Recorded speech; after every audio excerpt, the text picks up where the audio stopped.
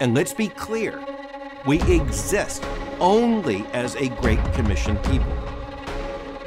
We exist in order that sinners will hear the gospel of the Lord Jesus Christ and believe and be saved from all the nations. The marching orders of the Church of Jesus Christ were to go into all the world and preach the gospel, because the gospel has the power unto salvation. This is what it means to follow Christ. A call to live, a call to die, a call to spend your life for Jesus here and around the world until he returns. Welcome to Amazon to the Himalayas podcast. I'm your host, Paul Aiken. This season of the podcast, we're focusing on missions in challenging and unique places around the globe. We're talking with people who are working in jungles, mountains, on remote islands, in different rural contexts around the world and here in North America. Today, we're going to be talking about missions in the mountainous jungles of South America. Our guest today is Scott Branson. Scott and Laura Branson and their two kids have been serving with the IMB in South America for over 15 years. The first 8 years of their time on the field were spent in the Andes Mountains in a very hard-to-reach village 9 hours away from the nearest city. During their time in the mountains, the Bransons helped their people group develop oral Bible stories into their language by backpacking for days to reach some of the most remote communities to train leaders in learning and teaching God's word orally in their native language. After that project ended, the Lord moved the family down the Andes Mountains to the Amazon basin, where they're joined by a team of IMB workers focused on working alongside national partners to take the gospel to unengaged tribes in the Amazon jungle. The Bransons focus on discipling believers, establishing churches in a way that is sustainable and that will clearly communicate the gospel to those isolated in the Amazon. I'm really excited to have this conversation. Scott, welcome to the podcast. Yeah, great to be here today to share a little bit about the work in South America. Yeah, why don't we just start with the question, where are you? Give us an overview of your context, of the people, the environment, all of those kinds of details. Yeah, so if you could imagine the western coast of South America, the Pacific Ocean, as soon as you come off the coast, the Andes Mountains begin right there at the coast. You start seeing foothills, and then you go up to snow-capped peaks with peaks up over 23,000 feet, snow-capped peaks, and then indigenous groups who live in the mountains there. And then all the way off the backside of that mountain range, you'll encounter cloud forest, rainforest, and then it slopes off into the low jungle, what we call the Amazon basin. So the watershed that flows into the Amazon River. We once lived and worked up in the mountains of Peru, but have in the past several years, we've been working down in the Amazon basin, living in a larger city, which serves as our base to go out to some tribal communities where we do most of our work. Okay, maybe just quickly tell me kind of how you would compare and contrast the mountains from the Amazon basin. Well, everything from the climate is different. Cold, dry climate in the mountains, high altitude, adjusting to the altitude, not being able to breathe well. When we had volunteer teams come work with us, it was always an adjustment dealing with the altitude.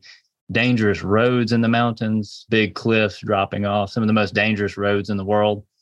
And the people in the mountains were very, very kind, but less trusting. And it took more time to build relationships where they would invite you into their homes and that kind of thing. When you go down into the jungle, it's a much warmer climate, humid. If you leave anything still for too long, it begins to mildew. There's not a mountain in sight where we live. It's just flat jungle, lots of trees, tropical plants, birds everywhere, all kinds of animals, everything you can imagine. Anything you might have seen on TV that exists in the Amazon jungle, it's there. But we live in a city, and when you're in the city, you can't really tell so much that you're in the middle of the jungle, but it only takes 15 or 20 minutes driving outside of town before you start encountering the full onset of the jungle. So the people there are very kind. The culture is rich out in the communities where we go, and they're much more trusting than the people in the mountains. You can get behind closed doors with families to be able to talk about the gospel pretty quickly. But it also comes with some challenges too. With that quick trust comes an awareness that we need to be very clear about what we share, and very much to the point, but clear, and continue to emphasize what the gospel is and what it's not. That's good. Thinking through both your context in the mountains, but also there in the Amazon basin, what are maybe 2 or 3 things that people might not know about your context, your location? In the context where we live right now, I think there may not be an awareness of how many people there are that have no access to the gospel in the Amazon jungle. So in the country where we live, there are actually somewhere around 20 people groups who have separate languages who don't have any access to the gospel. They live in very isolated places. Most of them have never really seen the outside world. They don't know what cell phones are. They've never seen a car. They don't have doctors. They don't know those things. And because they don't have access to the outside world, the gospel has not reached them yet. So I think that's one thing that I would say is something that people aren't necessarily aware of from our area. Most of the things you would see in media, on TV, on the internet, you're going to be seeing information about the rainforest and saving the rainforest for our own good. You're going to see things about animals and extreme adventures out into the jungle, but there's not as much about the people and their lostness. So now, Scott, can you tell us some of the story about how you got to the jungles of South America? Yeah, sure. So see if I can kind of wrap this up in a short story. When my wife and I first got married, we got married in college, and the Lord started putting on our hearts to think about missions. And we didn't really know what that meant. We were both education majors, and we were thinking, during the summers when we're out of school, we'd have a couple of months we could do missions. And we got involved in our church. I was doing an internship at the church as a youth minister, and we went on a mission trip to Mexico, actually. And while we were in Mexico, the Lord really started putting on my heart that this is where you need to be. And we've been on some other volunteer trips before, but it was on that trip where we knew that we needed to start understanding what life on the mission field was like and be prepared. And about a year later, we went to Southern Africa, worked with some missionaries with our organization there for about 3 months as volunteers. And I think it was there that the Lord started really putting on our heart what this would look like, that this was going to be a career for us or a calling for us, that we would leave everything that we know and go somewhere else. And it was while we were in Africa that we learned about South America. And we began investigating where we would go in South America. And the Lord opened up some doors for us to serve in the mountains where we were.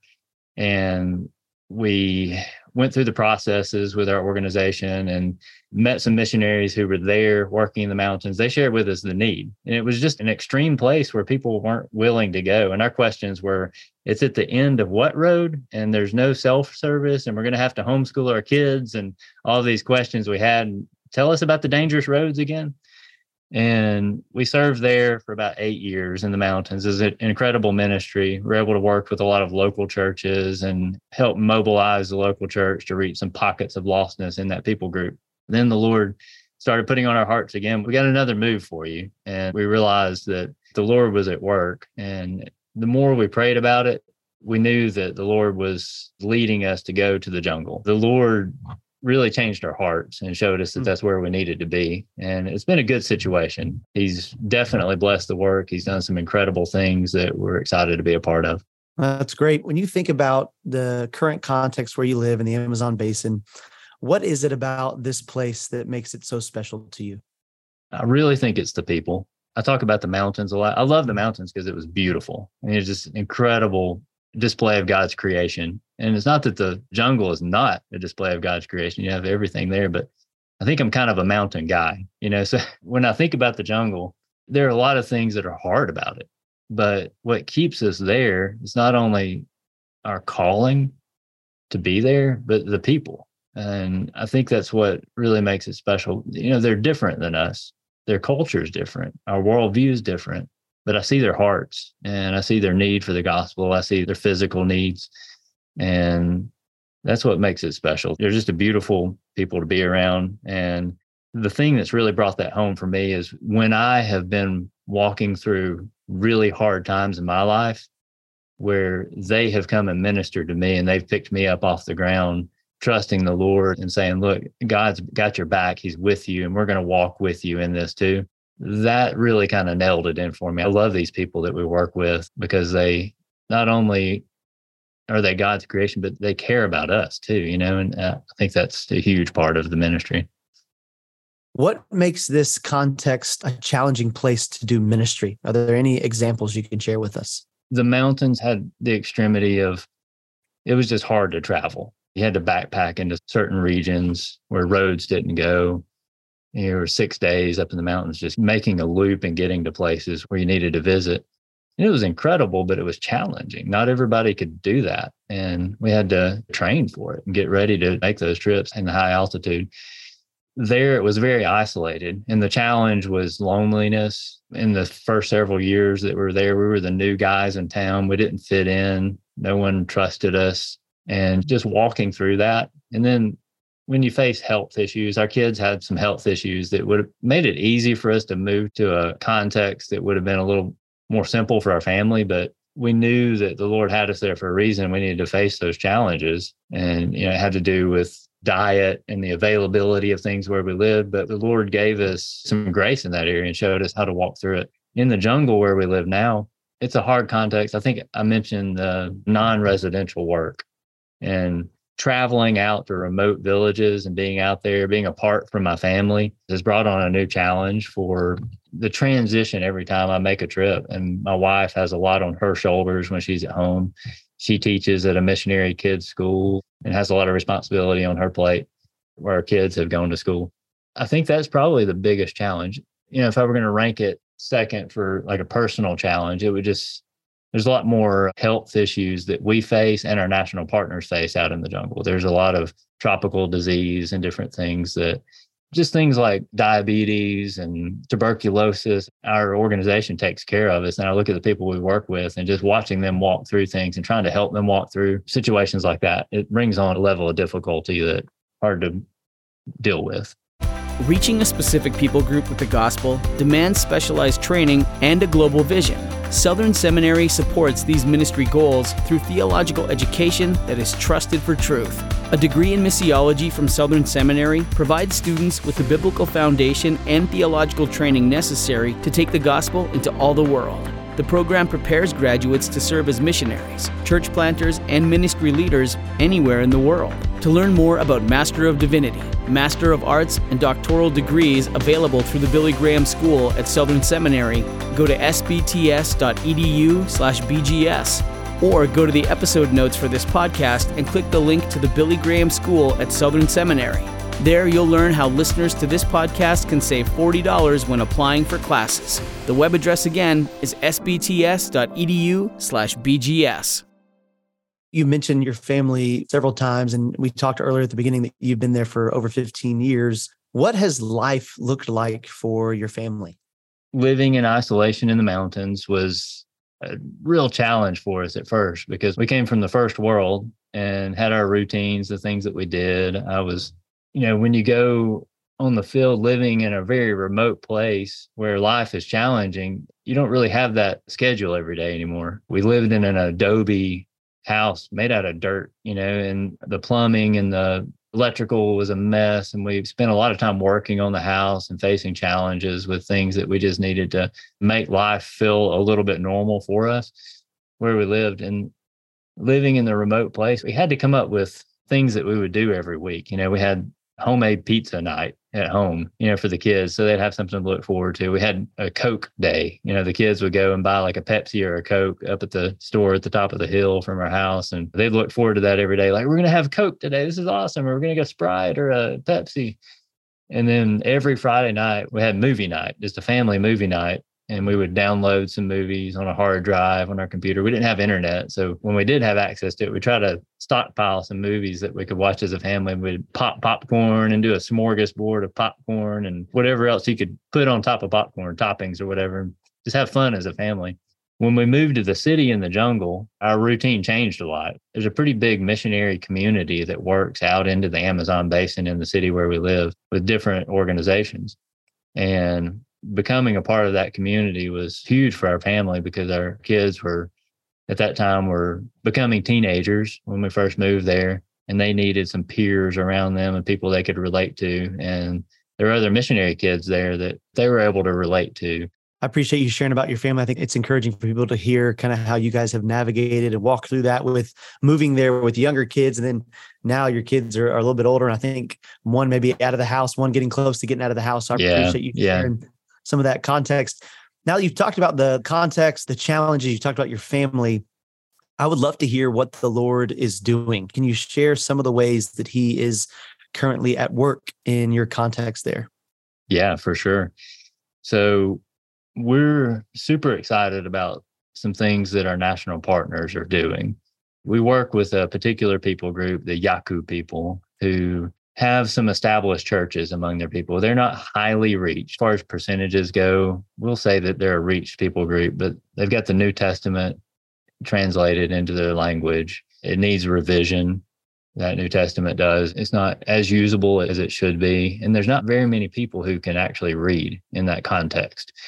So we're looking at the church and seeing where do we need to move with those local churches to see them in a place where we can say, this is a healthy network of churches who are meeting all of the check marks that you need for a healthy church and who are also sending out people from their church to the lostness in the Great Commission task. So this church is sending out people to an area to work with a group that's isolated, has no access to the gospel, that doesn't really know the outside world. And they're living in a village very near that area and have sent out a missionary team to be there and to be able to have conversations with them. And sometimes they yell across the river and have conversations with these people because they're dangerous people to be around. They have bows and arrows and they're protective of their land. So, to see those people have a heart for taking the gospel to their cousins who speak a very similar language and don't have the gospel is an incredible thing to be a part of. So what we do in our context is we're helping them with oral strategies and learning how to develop Bible stories from Spanish to their language in Yaku. So then they'll have the tools to be able to share the gospel to the groups that are out there that have no access to it. So that's a complicated system that we're involved in because it involves a lot of travel out to communities, working with local churches, local believers, teaching them how to develop stories that are faithful to Scripture and teaching them how to effectively use the stories. And then also running contingency and working with our national partners who are out there in dangerous places, ready to share the gospel and helping them be able to stay there. The funding that pushes that kind of thing is something that we want to be as local and as sustainable as possible. So we're working with the local church on ideas for how to raise the funds to keep their missionaries out in places where they need to be. And some of that involves things like tent making, where the missionaries who are out there actually doing things to raise their own money. For example, I was talking with one of our partners yesterday, and they were trying to figure out how we can help them get enough capital to make a fishing trip upriver, to buy the fish, to freeze the fish in a deep freeze that they have that's powered by a solar panel, and bring the fish downriver and sell the fish, double the money on the fish so that they can buy fuel and be able to buy some of the supplies that they need to keep their families in that place where they're at. And so we're looking at things like that, artisan projects, different avenues that we can take to help them be sustainable in the work that they're doing. And that's our context. Scott, I appreciate you mentioning that. Oftentimes when we think about doing mission work in dangerous places, we think about terrorist kind of locations or Taliban, or we might think about repressive governments in East Asia. We don't tend to think about people with bow and arrows in the jungle, but very much it can be in danger, those who are trying to access those more remote kind of groups. And so I appreciate you just kind of mentioning some of the challenges that you guys face, but how the Lord is at work in the midst of that, I think is really encouraging for our listeners as well. Yeah, God's definitely at work, and he's doing a great work in the hearts of our national partners. And we're seeing them grow and abide in Christ and walk more closely with him, and to see them face those fears. I mean, it is a dangerous place. We had a national partner who was shot with an arrow several years ago and nearly died. So there's a lot of weight. There's a lot at stake in the ministry, but they're willing to be there and they want to be there because their passion for the Great Commission and the gospel is greater than their fear. It's not that they're not afraid. It's just greater than their fear of staying there and working there. So when we go out there and work with them in that place, we have the same fears. It's something that's real that you hesitate before you go to sleep at night, but it's what we do. And we don't put ourselves in front of danger, but we're willing to be there to share the gospel. And we try to be as shrewd and effective and wise as we possibly can in what we're doing, and be good stewards of what those who back everything that we do are giving and the funding that we receive. Yeah, I tell my students about the story of Jim Elliot and those guys in the jungles, in the 1950s. And I think when we hear about 1950s, we tend to think, oh, okay, yeah, there were people back then who were living in remote parts of the jungle who had bows and arrows, but that was the 1950s. Well, here we are, 2023, and it's fascinating for us to be reminded that these things are still happening. There are groups of people just like this that are still out there today that are in need of gospel witness, gospel presence. So, yeah, it's very true. I want to transition to some lightning round questions, maybe some quicker hitting questions, quicker responses.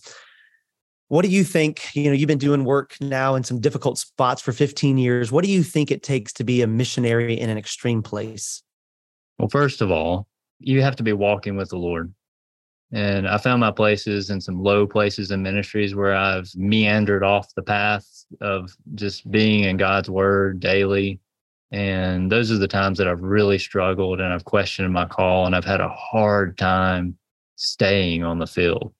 So abiding in Christ and just walking with him and staying in his word is so direly important. And patience, just being patient for God's timing. And I find myself in those moments a lot going, God, what are you doing here? I really need you to work right now. And this needs to be taken care of, when he's got a plan and he's got timing and things that we don't understand. And then just a firm grasp of the calling.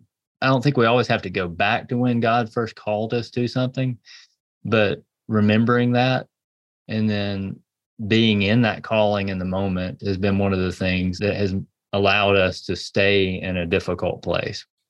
The craziest and most shocking thing you've ever seen or experienced during your work?